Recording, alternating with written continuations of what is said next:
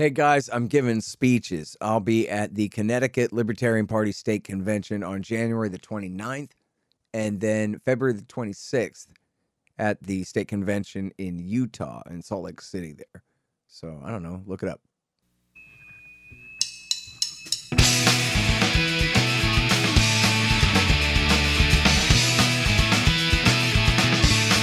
All right, y'all, welcome to the Scott Horton Show.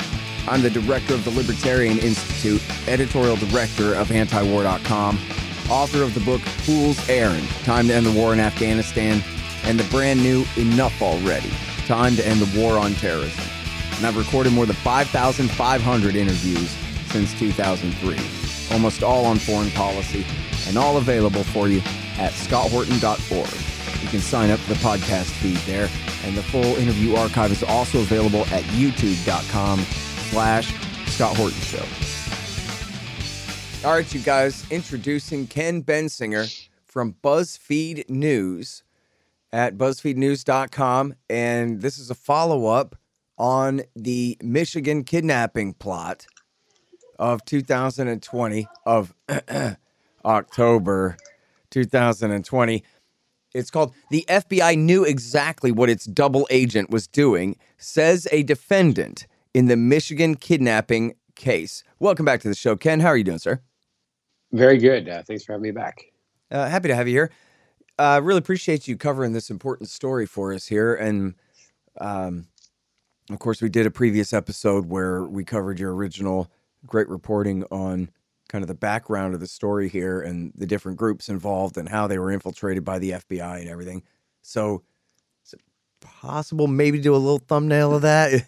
Is that within the realm of even being conceivable that you could kind of give us a thumbnail of that before we get this update here? Yeah, sure. So this is a case that made a big splashy news everywhere on October 8th, 2020, which was the morning after the FBI arrested a bunch of people that we learned the following morning were being accused of conspiring to kidnap the sitting governor of Michigan, Gretchen Whitmer. And, it was a really big story coming less than a month before the presidential election, and with growing fears about right-wing militias and about political violence from the right. So it touched a lot of hot buttons. And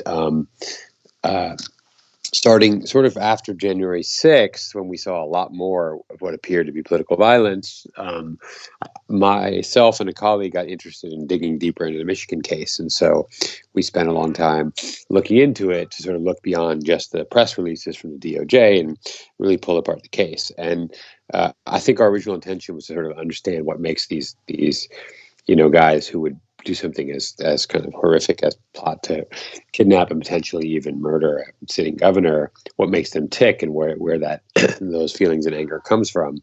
But as we began to spend time looking into the documents and looking into documents in other cases and interviewing tons of people and finding all kinds of other materials to review, a more complicated picture. I wouldn't say a different necessarily picture, but a more complicated picture emerged, in which we found out that the FBI, far from just being a passive observer, sort of in the wings, watching these people develop this plot, was in fact very heavily involved in sort of every step of the way. And they used a lot of informants, at least 12 informants, and a couple of them, 2 or 3 of them, were very heavily involved in a lot of the planning and organizing of events where, according to the federal prosecutors, major sort of plotting events happened and surveillance was happening and all this. And as we dug further, we realized that many of those were sort of instigated by government representatives, agents of the government who were working as confidential informants. So that came to light, and we wrote a big story about that in July, just sort of to what degree the government had its hands in the whole business. And that's what led us to talk the first time. And now there's been quite a bit that happened since then too. Yeah. Well, it's very hard to quantify that, isn't it? As we talked about, I think it's from your reporting, we got the number, was it 12 out of 15 were federal informants?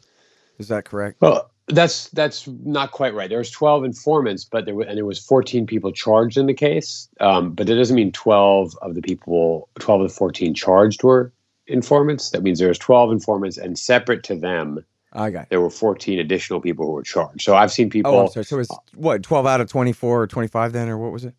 Well, it's hard to say because we don't know the role of all the informants. We know some of them pretty well what they were doing, but there was all kinds of other people that the government's calling informants, or they were informants, but they might have had a more tangential relationship. They might have been at one meeting, or they might have, been Right. in one series of phone calls. So It that's doesn't actually mean what they I was were- getting at, right? Was Yeah. it sounds on the face of it, man, that many informants, the whole thing was cooked up. And we know how the FBI do. It's the terror factory, as Trevor Aronson, the great journalist Trevor Aronson, calls them in his great book. And yet, also, people are individuals and make decisions. And I guess you could have that many informants and have people not necessarily completely entrapped.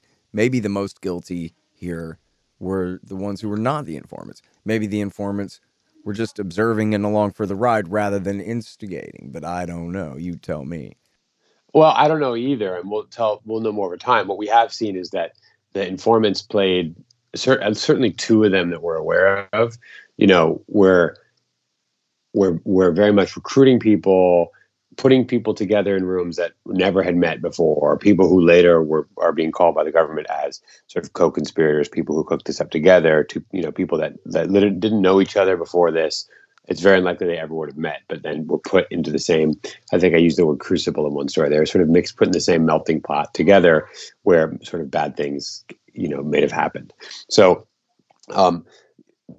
one of the things I've learned in this, and one thing that's tricky, is that that the government has a lot of flexibility from a legal standpoint when it comes to this kind of case building, right? That's saying that ultimately the only thing the government has to prove is that somebody is predisposed to commit the crime, and the government has a long track record of getting convictions on people when it does similar things, when it brings them into situations they wouldn't have been in, when it gives them money, when it gives them other things to sort of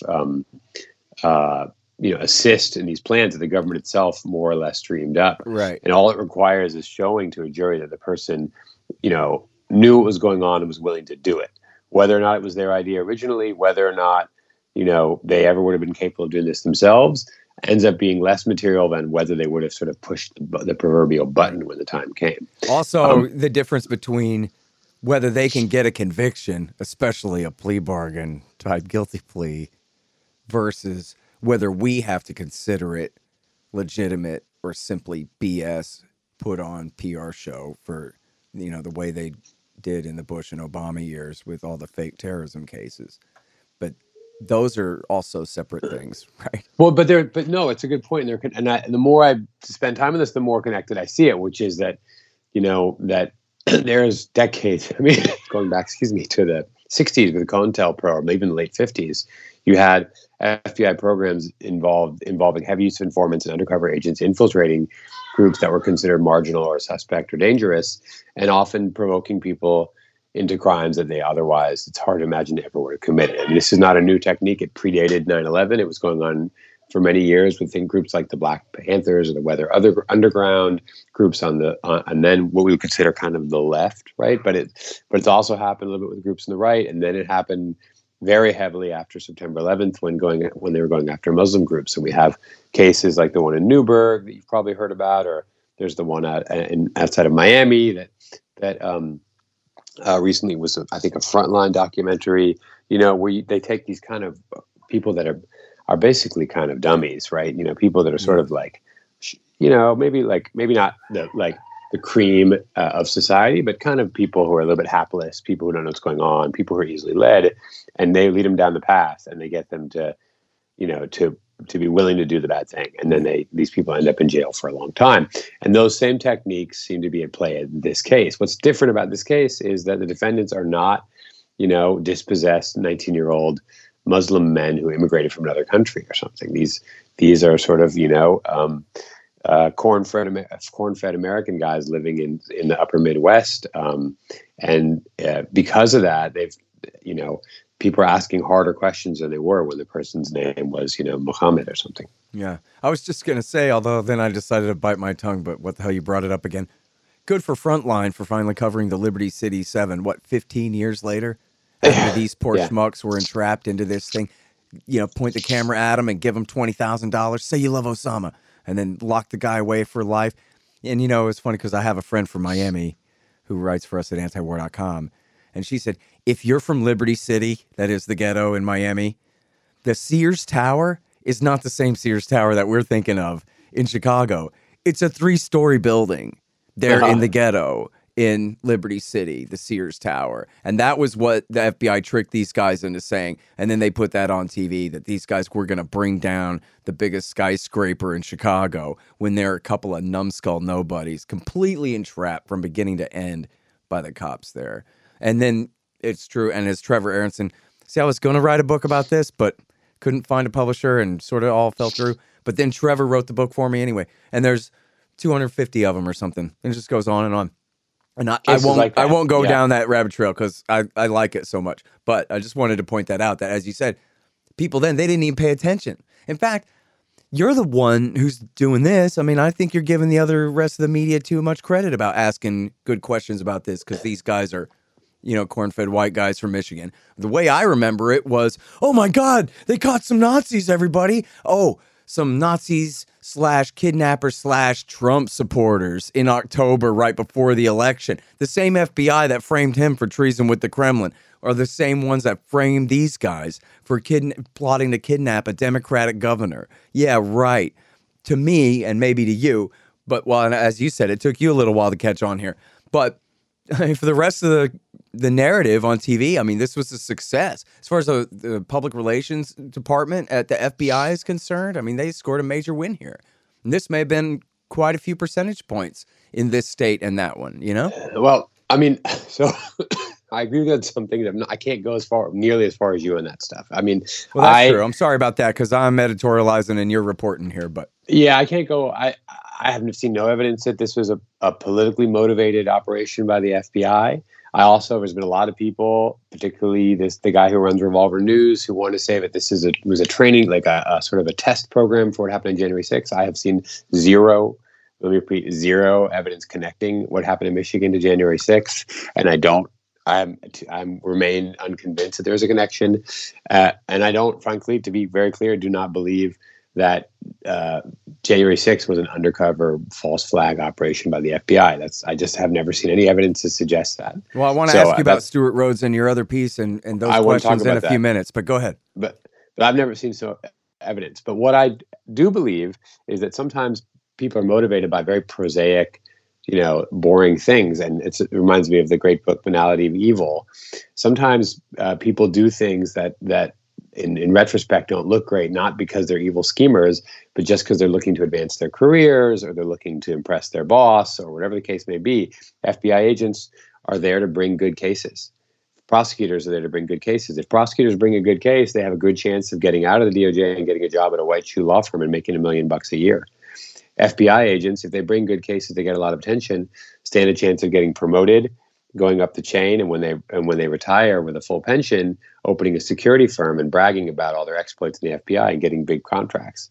To me, some of the evil motives or the conspiratorial motives we assign to things are actually more easily explained by simply the fact that we all want to advance ourselves in different ways. It's the reason that people on social media often say outrageous things, because they want the clout and they want the clicks, not because necessarily they're thinking of some grand conspiracy, but you keep chasing that clout and those clicks, and pretty soon you're in pretty weird territory. And I think the FBI can. Well, motive aside, I mean, framing a guy is framing a guy, right? Well, the next question is, do they think they're framing themselves? Because, of course, framing them, Jim. Sometimes people.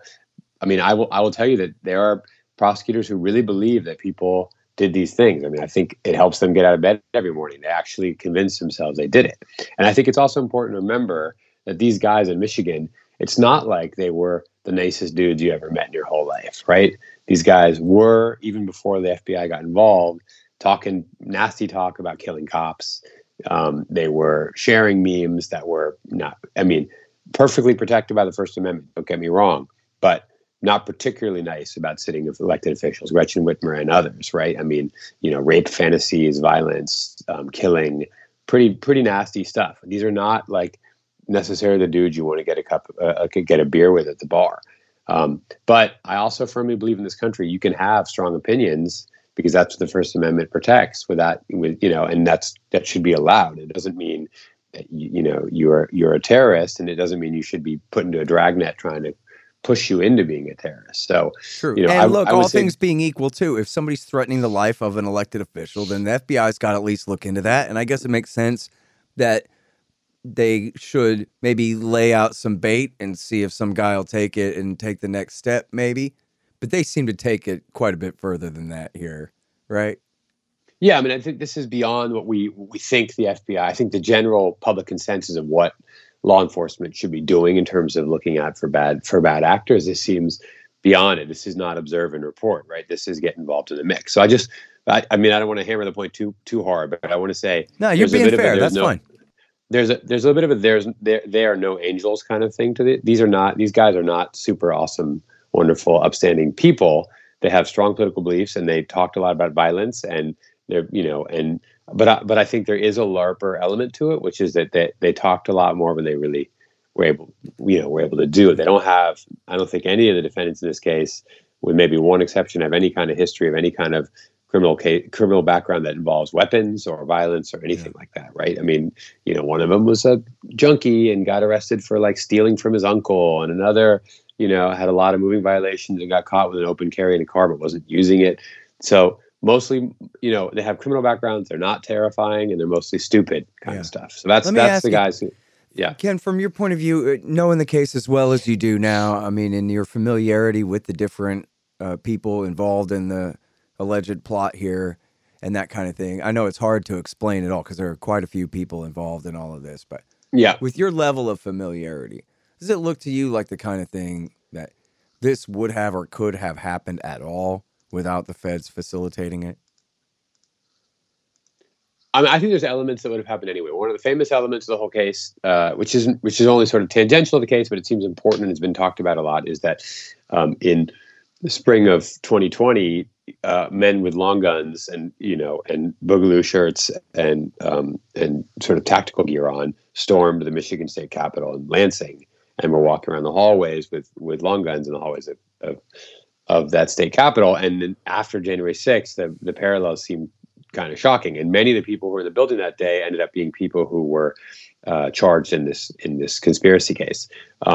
That said, and so I brought that up because I don't think that event was of the FBI's manufacture at all. I think that was going to happen organically anyway.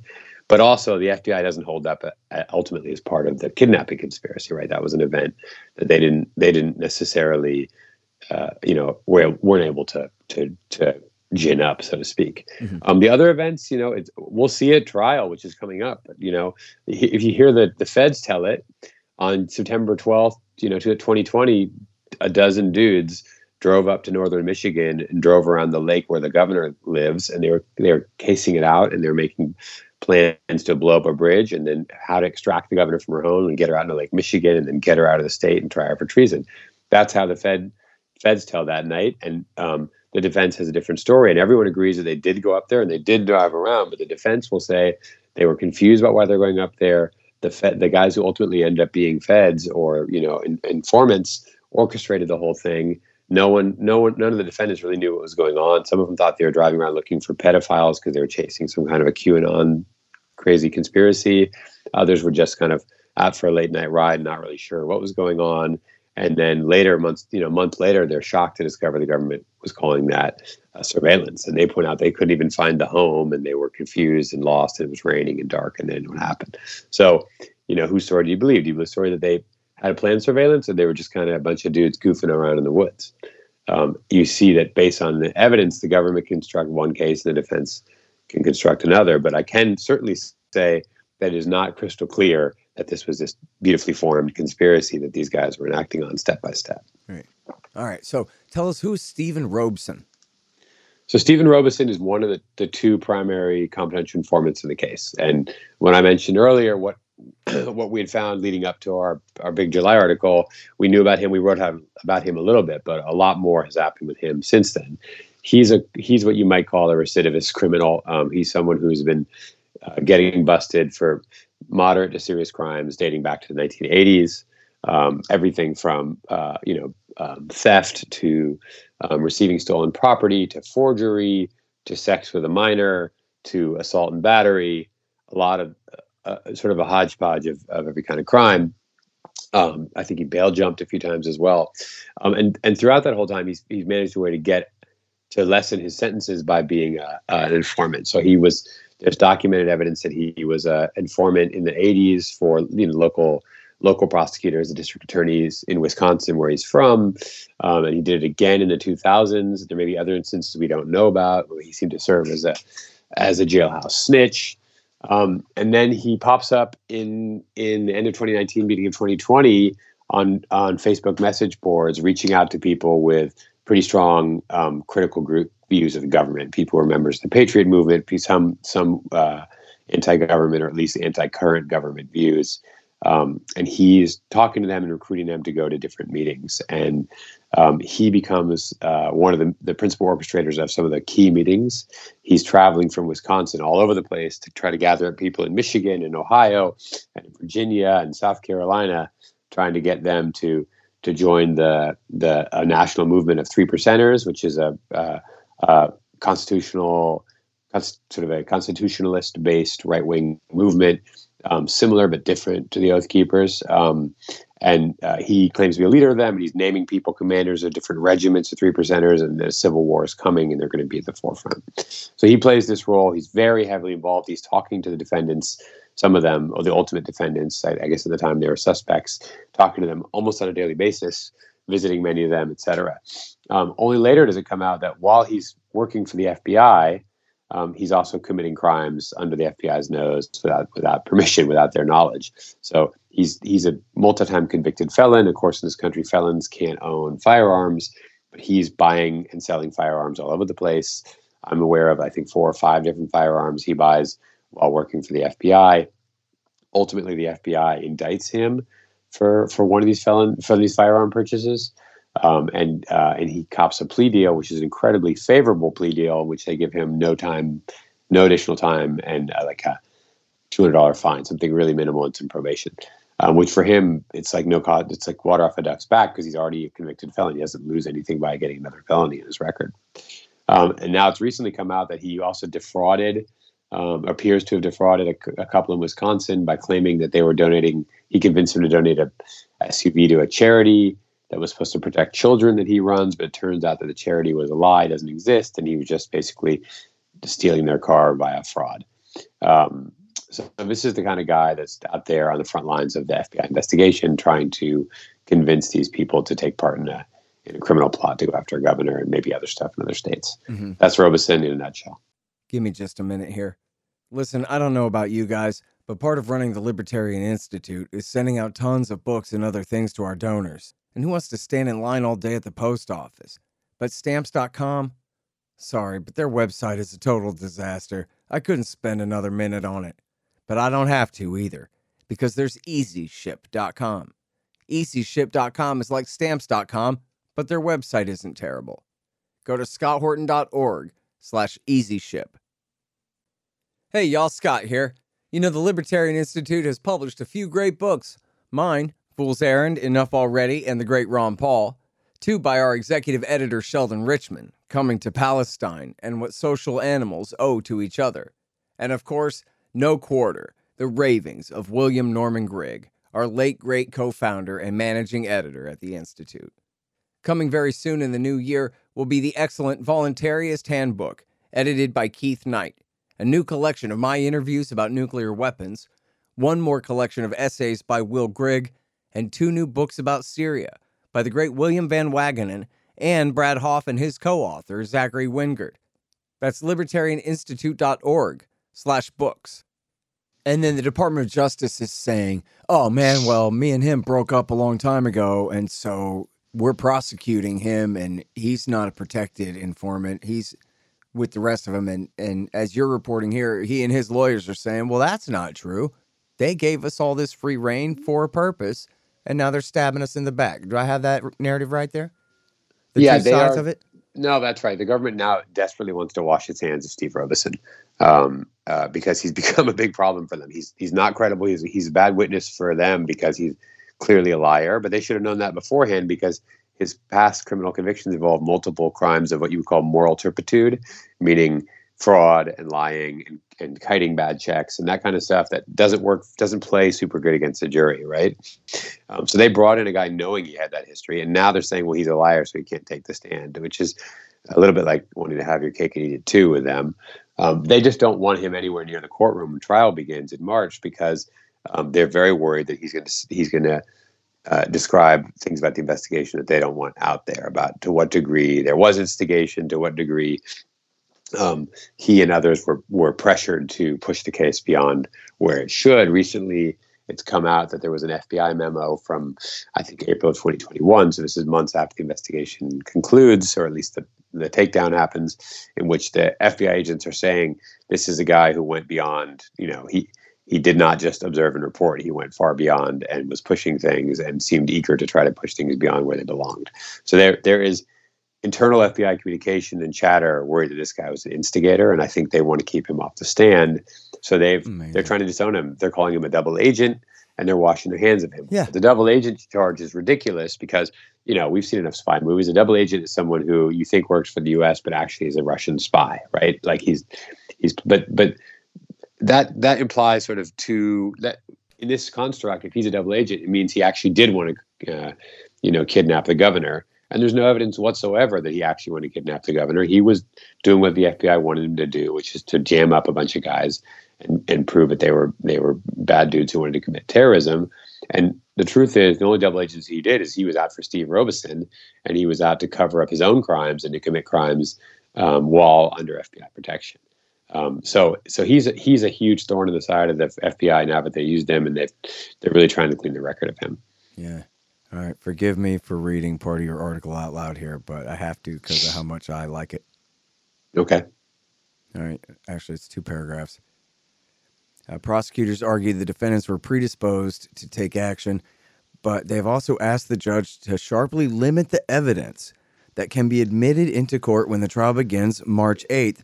They have, for example, said that they will not call 3 lead FBI agents in the case, and argued that many of the statements those men made during the course... Now, that didn't say informants, unless your editor screwed you up there. You said 3 lead FBI agents in the case will not be called to testify, and the statements those men made during the course of the investigation should not be allowed as evidence. And last week, they said that because of his misconduct, statements by Robeson should also be kept out of the courtroom. So this is one of the primary instigators of the plot, who, as you said, is pretty clear. He wasn't trying to kidnap any governor. He was doing this for them. And they want to exclude his whole story from the prosecution and the 3 cops who led the case. Say it ain't so. So I'm glad you read that, because that stuff really stood out to me as well. It's, you can't, I think there's pretty good case law. I'm not a lawyer, so someone else should check this, but there's fairly good case law that an FBI agent or a confidential informant working for the FBI is essentially an actor for the government. He's a representative of the government. And what that person is doing to some degree is the actions of the government, the speech and the acts of the government. But the prosecutors in this case want to disown not only this confidential informant, but also, these 3 FBI agents. Now, it's interesting because they haven't made the same arguments for their other confidential informant, who they seem to love and are eager to get in the stand. His actions seem to, and his words do seem to represent the government because it's convenient to them. But the 3 FBI agents, they want to wash their hands of them as well. And the reason is because these 3 FBI agents have lots of problems. One of them, who actually, despite a lot of reports, had a fairly minor role in the whole case, is a fellow named Trask, and he made a lot of headlines in late summer, because he got caught beating up his wife. It's a pretty nasty domestic violence situation. And he, I guess, involved in a swinger scene or something. They had a drunken fight, and he was beating her head against a nightstand. Pretty gruesome. He got picked up and charged and ultimately fired by the FBI. And he, in December, pled guilty to a misdemeanor in the case. And he's no longer an FBI agent and can't be involved in professional law enforcement in Michigan anymore. So the feds weren't going to call him anymore. And then another FBI agent was charged or accused in another case with perjury. Now, some lawyers who have looked at the charges accusations think they're thin, but nonetheless, it's hanging over his head, this question of whether he perjured himself on the stand in a different case. And apparently there was worrisome enough for the feds, and they decided not to have him testify either. And that's a guy who testified in a related state case already, but he's not going to testify. They don't want him on the stand. And then the third agent, who truly probably we would call the lead agent in the case, we revealed in late August that he, in 2019, secretly opened a security company without informing anyone at the FBI who was doing it, which goes against FBI policy. The FBI requires its agents to get permission to do sort of extracurricular business activities and things like that. I mean, I think even if an FBI agent wants to go to a trade show and promote something, they've got to get permission. And he did this without permission. It turns out, in fact, that it appears he got into business with an internet troll who's famous for very loud and nasty anti-Muslim rhetoric, anti-democratic rhetoric, anti-Antifa rhetoric, just a continual sort of fount of really nasty speech on Twitter. He appears to have gone into business with this person, and this individual appears to have been tweeting about the Michigan case before it went public, which is a bad look because it's a secret case until they bust people. And here's this person tweeting about it in these kind of veiled ways. And then subsequently we found out that he in the past had been promoting his business with a resume that included mentions of cases he'd done in the past and some active cases. So it looks like the potential for conflict exists with this guy because he seems to be trying to make personal profits off his track record as an FBI agent, which could lead to the idea that he had an incentive to bring more cases and make more headlines because that could help promote his business more. But none of the three agents here or have their behavior in this case in question. It's all side issue stuff. Is that correct? Well, we don't know. I mean, again, with this case, they had we have this internet troll tweeting about the Michigan case. So it suggests that he's maybe got loose lips and telling his business partner, whoever this person is, about the case while it's happening. So that doesn't look very good. Their conduct in this case is questioned more along the lines of the entrapment claims by the defense, which is that these guys were specifically directing the informants and others to push the case further, right? So there's text messages and voice recordings of them saying, try to get that person involved, invite that person. We want this to be as broad as possible. And there's now a notorious text message sent by the one I was just rattling on about, the FBI agent with the security firm, in which he says mission is to kill the governor specifically, right? So he's directing the informant to tell the suspects that's what they should be focused on, is killing the government, which smells a lot like directing them rather than sort of letting them take their own decisions. The government wants all that kind of talk out of the case. They don't want the defense to be able to bring it up, and so the motions, are pending to whether or not the judge will permit those things in court. Yeah, we'll see what happens there. And now, I think you said there were two major informants, and Robeson was one of them. So who's the other guy, and what's his status here? The other one is an informant whose name I know, but we've decided not to reveal, and he's known in court records only as Dan, or sometimes Big Dan. His code name with the FBI was Thor, and he's a Army veteran who served in combat in Iraq. In some of the more intense fighting in Iraq, in sort of the second surge and that kind of stuff, and by all accounts had a pretty intense, traumatic role to play in the infantry, and he came back, and according to his testimony, years after being out of the service, working different odd jobs in security and things like that, big Second Amendment guy. He's on the internet looking for Second Amendment groups to hang out with and chat with, and according to him, gets invited to join this group called the Wolverine Watchmen. This is in March of 2020. So it's a private group. He applies to join. He answers their questions, and he passes through one level of sort of vetting, and then there's a second one to get into their encrypted Wire chat. Wire is a encrypted messaging platform like Signal or other ones like that. And he gets into the group, and what he quickly discovers is these people are talking about killing cops and doing really nasty things. And so he has a friend who's a cop. He tells the friend, and the friend tells the FBI. And within a few days, he's meeting with the FBI, and they're asking him if he'll stay embedded in this group and serve as an informant for the FBI. So that's what he does, and he begins recording hundreds of hours of tape of these guys, as they allegedly plan to build this plot to kill the governor, or to kidnap the governor, excuse me. And he, more than anyone, is close to a lot of the guys who have been charged in the case. Evidence has since shown that he also went way beyond the Wolverine Watchmen and was talking to other people in Michigan, people in other parts of the state, and ultimately people in other parts of the country, people in Virginia and in Maryland and elsewhere.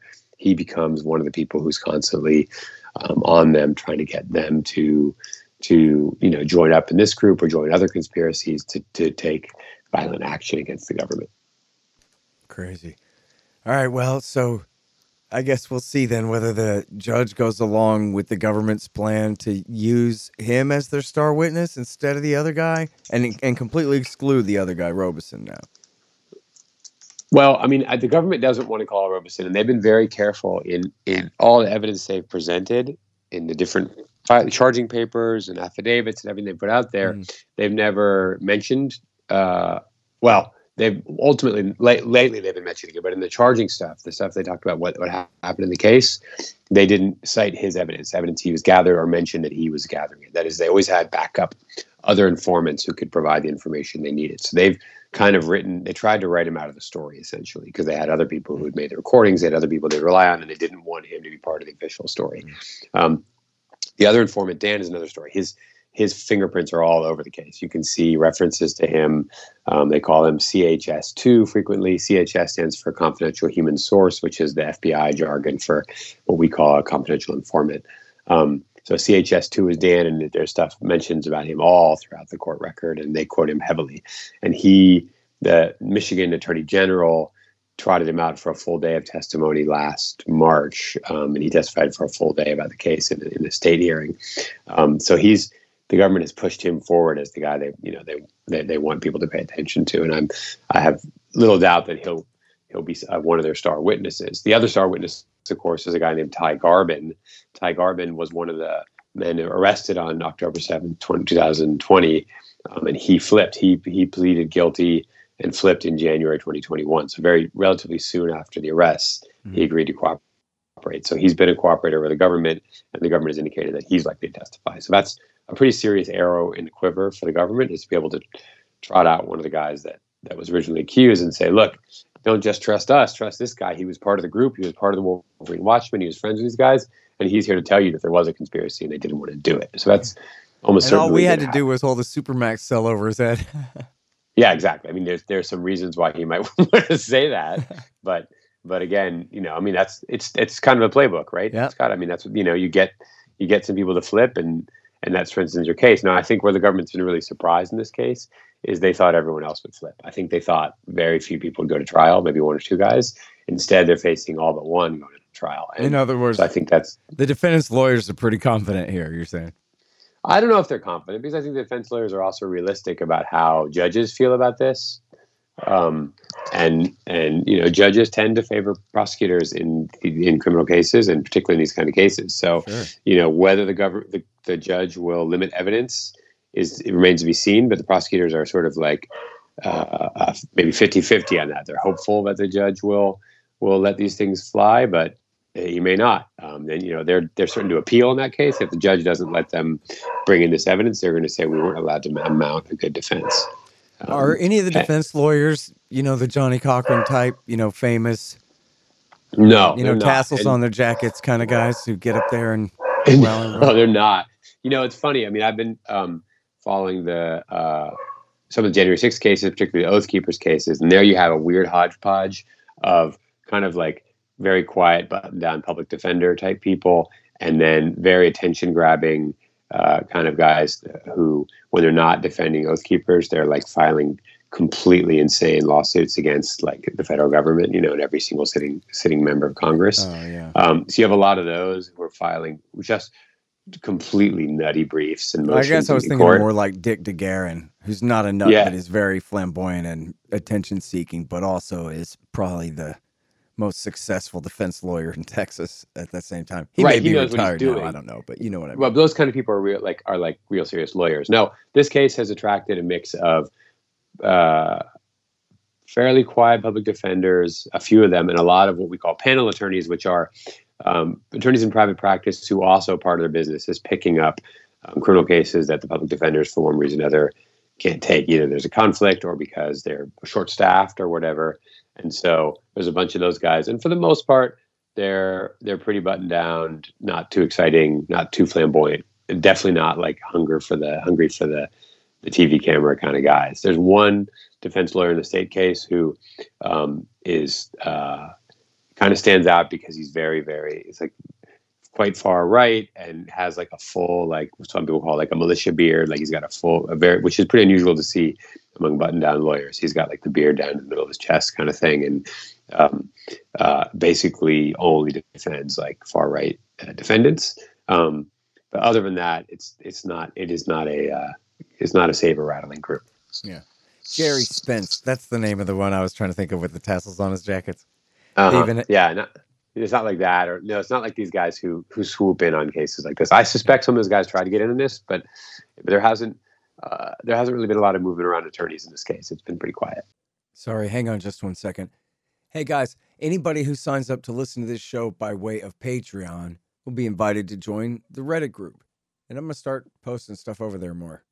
That's patreon.com/Scott Horton Show. Thanks. Hey, y'all, LibertasBella.com is where you get Scott Horton Show and Libertarian Institute shirts, sweatshirts, mugs, and stickers and things, including the great Top Lobsters designs as well. See, that way it says on your shirt why you're so smart. Libertas Bella, from the same great folks who bring you ammo.com for all your ammunition needs, too. That's LibertasBella.com. You guys check it out. This is so cool. The great Mike Swanson's new book is finally out. He's been working on this thing for years. And I admit I haven't read it yet. I'm going to get to it as soon as I can, but I know you guys are going to want to beat me to it. It's called Why the Vietnam War: Nuclear Bombs and Nation Building in Southeast Asia, 1945 through 61. And as he explains on the back here, all of our popular culture and our retellings and our history and our movies are all about the height of the American war there in, say, 1964 through 1974. But how did we get there? Why is this all Harry Truman's fault? Find out in Why the Vietnam War by the great Mike Swanson. Available now. They even did a caricature of him on The Simpsons. This funny jacket. Anyway, he got Randy Weaver off. That was a tough case. That's a pretty good lawyer. All right. Now, listen, do you have time? We're already over half an hour, but I got more questions for you if you want. A few more, yeah, and then I got scoot. Okay, so you got this important story about Stewart Rhodes being arrested here. So I want to say that I interviewed Darren Beatty back a few weeks ago. Yeah. And from Revolver News, who you mentioned earlier. And I'm not familiar with his coverage of the Michigan case. But we talked about this, and what was clear from the video and from his pieces was that there's, 5 or 6 or 8 guys who really know what they're doing that day. And we don't know whether they know each other, all of them, and whether they're, who all arranged what. And that much is clear. And then secondly, they seem to all be getting away with it. The ones who are maybe the most guilty of kind of being the ringleaders seem to be getting away with it, and the Department of Justice wants us to forget about some of them, apparently. And so it was still, open-ended and speculative. He wasn't coming to, crazy conspiracy theorist conclusions, but he was saying, sure looks like these guys might have been agent provocateurs in this case, But then it seems like something's really changed, and I haven't had a chance to follow up with him since then. But they went ahead and indicted a lot of guys. Of course, they would argue they were about to anyway. He might think that, well, maybe he got a reaction out of them. We'll see what happens with the case. But it seems important, right, that Rhodes is being prosecuted. Does that mean that he definitely wasn't an informant? Because I got to say, it seems like a guy who talks that big for this long about providing an armed alternative to the current state's power would be either in prison already for something, wire fraud or mail fraud or something, or he would be working for the FBI. And so I wonder if you can comment on whether you think it's certain now that, no, they're really going after him, and you're pretty sure they were going to do this anyway, and maybe Darren Beattie just jumped the gun here on what was taking the DOJ so long. It was just because these were maybe more significant charges for them to build those cases, although Epps is still not indicted, so I don't know. But anyway, I'll turn it over to you now, see what you think. Okay, so I want to say I don't know Darren Beattie, and never really dealt with him. So he does sometimes try to troll me on Twitter, and I just don't respond. I don't think what he's written has very much proof in it. It is a lot of conjecture. I've read some of his stuff, not all of it, but I've read a number of pieces. And he is not connecting dots. He's showing me where there's dot lines between things and saying that proves it. It doesn't prove it. Not arresting someone doesn't prove that they're an FBI agent. And the Ray Epps thing, I don't like. That's another example. I mean, I'm sorry to say, I don't support those theories. I think that Stuart Rhodes took a long time to indict because they're ultimately indicting him for seditious conspiracy, which is a very serious charge that is very rarely used and also very rarely successful. The government has got its fingers burned a number of times over the years trying to get people on sedition and have failed. And I think they're extremely hesitant to do it. And we're going to take their sweet time, dotting every I and crossing every T before they consider doing it. The facts of his case are different than the other Oath Keepers charge because he did not physically enter the building. He was outside and he did trespass onto the grounds, which is itself a misdemeanor. But he didn't go in the building, and they were reticent, and I think would have had a difficult time saying he was part of that same conspiracy because he wasn't in the building. The fact that they took, a year to charge him, to me, doesn't prove that he's an informant or that it's a cover-up. And when Beattie says things like that, I think it's because he's moving the goalposts. Because for the longest time, he said clearly he's an informant because they haven't charged him. And then they charge him, so now he's got to find something else to explain what he said before. Otherwise, his whole story did he really falls say apart. Clearly? I mean, I think it was. This seems to be a strong indication, right? But isn't within it the realm of why speculation, no. Why is it strong? I mean, look, you know me enough to know I base things on facts. I don't just write speculative things. I think pure speculation and just asking questions can be quite dangerous. It's a way that sometimes people get, slammed for committing crimes they never committed. I gotta say, I would put his journalism in the same category of actual journalism and not trutherism. With you, I think what he does in those Ray Epps pieces is he shows a lot of evidence that these men were not just kind of strolling around between the velvet ropes. These few men removing the fences and picking specific fights with cops at specific times and urging the crowd forward in this way, that they clearly had, if not something going on with each other, there was something going on that, behind that. And then the question was, why are they not indicted? And one of the possibilities is because they were actually working for the FBI and doing that in one form or another, which I agree with you. There's another very plausible explanation, and that is just the DOJ was preparing much more significant charges against some of those people. Although I'm not sure, if it's every single one we're talking about here. But when I talked to him, I didn't get the idea that he was just a truther and saying, we know that they did it. He was saying, essentially there's a history of COINTELPRO type ops, and it seems suspicious that it's been a year and they're not indicted yet. So what gives? Which I think was fair. I don't think that's much different than what you do. It's not like Prison Planet where you go, aha, here's what we know based on just total speculation. Look, if you read his articles on when he talks about the Michigan thing, his reporting involves reading my articles and pulling information from it. He's not getting new material. He's not finding new information. He's drawing on other people's reporting and then using that to make speculative questions about what that might mean. And that is a big difference from what I do. I'm interested in original materials, original sourcing, interviewing people, looking at documents, and pulling information from those to present actual facts. I'm not interested in speculating on what things mean. It's just a different kind of journalism than what I practice. That's part A. Part B. Well, I guess I didn't mean to say that you speculate. Forgive me for that, because what I really meant to say was that I think that he's honest about the parts we don't know. I think he can say, seems like maybe this is one of the answers that maybe you wouldn't say that. But I don't think he says, we know that this must be the answer when it's not clear yet. You know what I mean? I mean, there's also a history of him with Stuart Rhodes. You know, they both were at the Bundy standoff in Nevada in 2014. Rhodes famously left, hightailed out of there when things got icky, which is a very classic Rhodes technique, right? Rhodes likes to bring people with a lot of bravado into tense situations.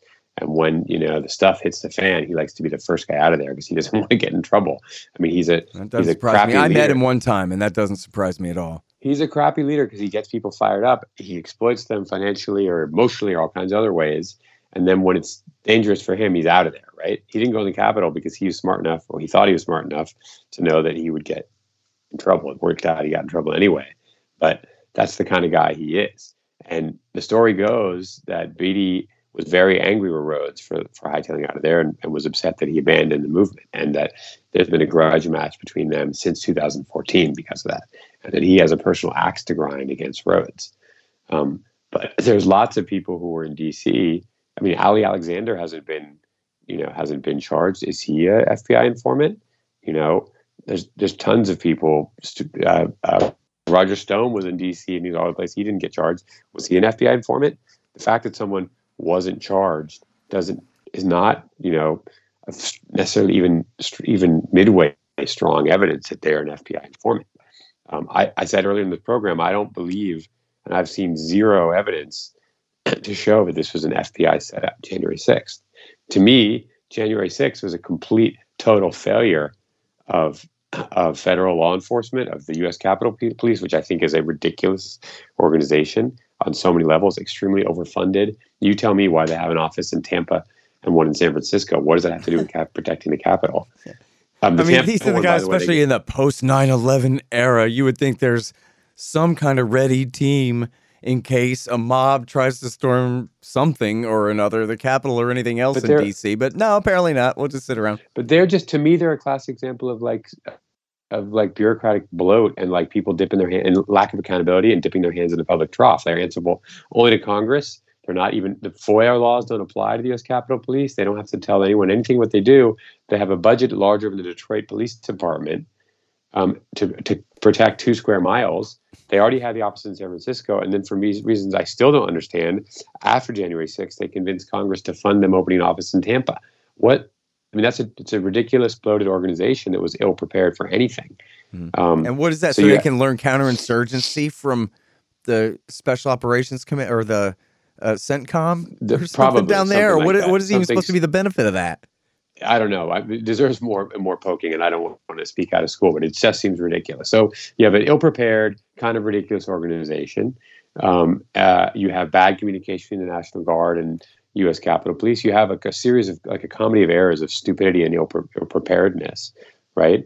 And you know, it all leads to a crowd that has been, in my opinion, incited. But also, it's one of these organic things that something small gets way out of hand, and different elements were all required for it to happen. You needed groups like Oath Keepers there because they offer a bit of organization and a bit more aggressiveness, but they don't get in without the crowds. And the crowds don't get decided and riled up enough unless you have the Oath Keepers there. And it all comes together in a way that, you know, I don't think was some massive plan either among the crowds or from the FBI trying to run some secret op. You know, I'm a very much of an Occam's razor kind of guy. And the simplest, most clear explanation is generally the truth and not some incredibly contorted plot. That applies to my analysis of Michigan as well. I don't think that the FBI was trying to undermine Trump by doing this. I mean, some of the agents appear to have maybe Democratic tendencies, but some of the agents are very far right wingers. So I don't see that kind of political motive, but I see much more boring and prosaic motives that lead people down the primrose path. Sure. Well, I mean, it's the same thing in both cases, at least potentially, right? Like here you have, especially as you said, coming into the case, you said, well, I want to find out what's with these militia notes that they would do such a thing. And then you go, oh, a lot of informants. So you look at the Capitol, and if you found a bunch of informants, you'd probably go, a bunch of informants with about the same level of shock, right? I mean, maybe not to put that whole thing on, but maybe, and this is something that I think has been a problem, as we just described with Robeson here, and it's certainly been a problem with the FBI in the past, is they have somebody who's an informant who goes off and does whatever they want. whether it's blow up a federal building or, murder whoever they want for decades, like Whitey Bulger and all that kind of thing. Or, it could be that protected people, people who are embarrassing for their relationship with the FBI could get away with being part of something like this, or, that kind of thing's not outside of the realm of possibility or fair speculation, I don't think. Right, but I mean, let me just give you. I agree in theory, but let me give you an example. Robeson or the other informant Dan. I mean, we know they're government informants because the court record shows it. Like, we have documents we have that right. prove that they work for the government. So when we say the government's trying to hide them and doesn't want them out there, it's because they're definitely government informants. The government is not happy with how they behave or doesn't think it'll play well in front of the jury. Right, they're going to hide it from the jury, but the newspaper still knows. Yeah. Right, but that is documented evidence that they were an informant, right? That's not the same as Stuart Rhodes wasn't arrested, so he must be an informant, and the government doesn't want anyone to know, and that's why they're indicting him now, because they want to keep his mouth shut. Because what's missing from that is the part where we have the document showing that he's an informant. We know that Stephen Robeson is an informant. It's documented. It's proven. There's actual court papers showing it. We don't have that with Rhodes, and that's a huge difference. Fine. I mean, but I just think that just means that was why it was just a question. Right. Is this guy an informant or not? Do we have documentation? Let's see if we can find some. That's why it's a good question for a reporter to tackle. Because don't you think it is kind of interesting that Rhodes has been free all these years, that they didn't get him for something all this time?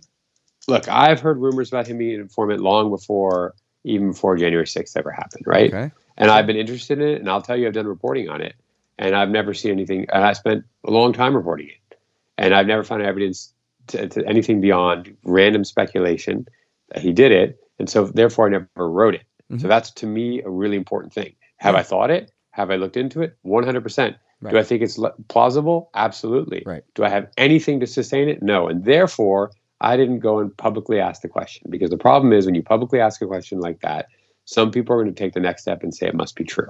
And that's not the world I want to live in. I'm not going to put things out there just because I sort of like want them to be true or I think they might be true. I need some kind of handhold, and I don't have it. Yeah. All right. Well, and so now this seditious conspiracy charge, they've charged him and how many others with this?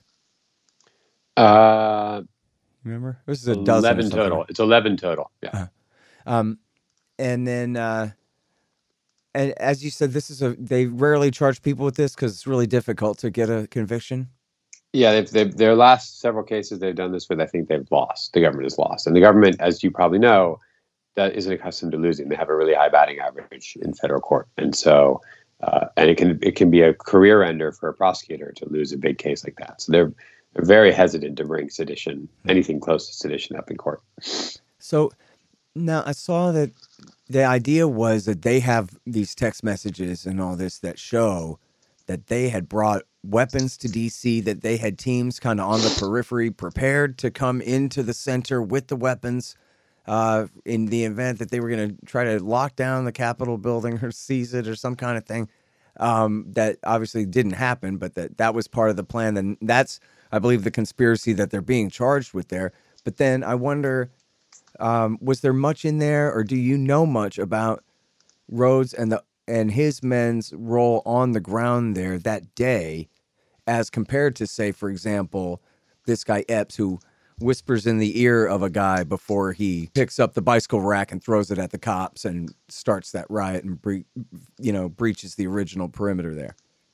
Well, yeah, there's a ton. There's an enormous amount of evidence the government is holding forward about what the Oath Keepers did that day and leading up to it. As far back as November 5th, so 2 days after the election, Rhodes is creating an encrypted leadership, what he calls an Oath Keeper leadership group, and he's saying violence is coming. We're going to need to take action. The civil war is coming. It's inevitable.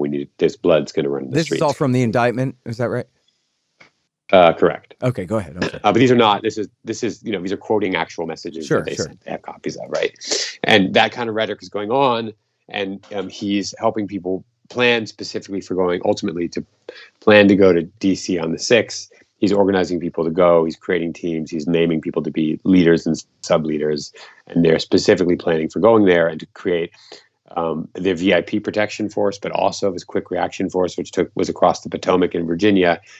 He's designating people to set that up. One of them picks a hotel, rents 3 hotel rooms, each room was assigned to Oath Keepers from a different state who were there to stow their weapons. The government has evidence in the form of messages, but also video of people bringing weapons into these rooms. There's an enormous amount of evidence showing that they planned to be there. They were orchestrating a plan to be there, to be prepared for violence, for what they consider to be civil war, and to find different ways to get weapons into D.C., which obviously has very restrictive gun laws, when the time calls. So they were all prepared. There's other evidence cited in other documents where Rhodes is talking about what non-firearm weapons and defense things they can bring into D.C. that day. He's talking about what kind of armor to wear and what kind of things they can bring that's legal. I can't remember exactly what they were, but they were different things you could use to club people and things like that. I think he said get one of those like long police maglite flashlights that you can whack people with, things like that. So there's an enormous amount of evidence about them planning and preparing for this, and planning to have weapons at the ready if they're needed.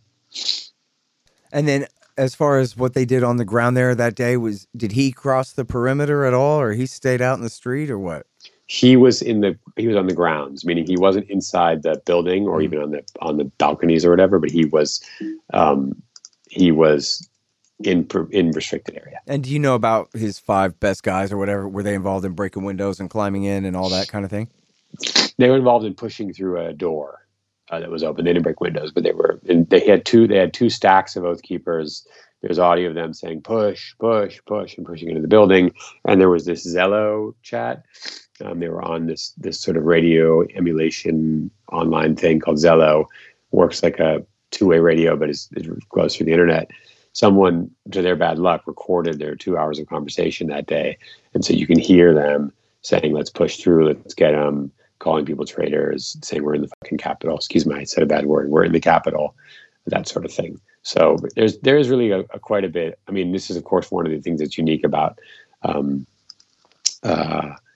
this case is there's so much evidence that the government can look at, right? That's not the normal thing, but these people recorded themselves committing what the government thinks are crimes. So that's awkward when you're trying to defend yourself, right? When you actually provided the evidence that the government is going to hold up against you. Yeah. And boy, you think about all that cell phone footage. There must be 5,000 angles of different time periods of that day of what was going on there, and just forget about it. I'm glad that's not my job, being a federal cop. You just looking through that stuff? I'm sorry? You mean looking through that stuff? Right? Yeah. All right, man. Well, thanks very much. Great to have you on the show. Really appreciate you joining us here today, and all your great journalism, Ken. It's my pleasure, and I appreciate you reading it and calling me to do this, and I hope you don't mind me pushing back a little bit on some of this stuff. I mean, Oh, no, absolutely.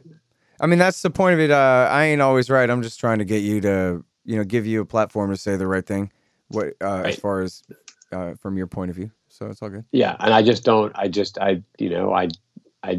I'm waiting for someone to show me any scrap of paper, any piece of evidence anywhere that shows that Ray Epps or Stuart Rhodes are informants. Show me that, and maybe my opinion will change. But beyond that, it's just pure speculation. All right. Well, thanks very much again. Take care. The Scott Horton Show, Anti-War Radio, can be heard on KPFK 90.7 FM in LA, APSradio.com, antiwar.com, scotthorton.org, and libertarianinstitute.org.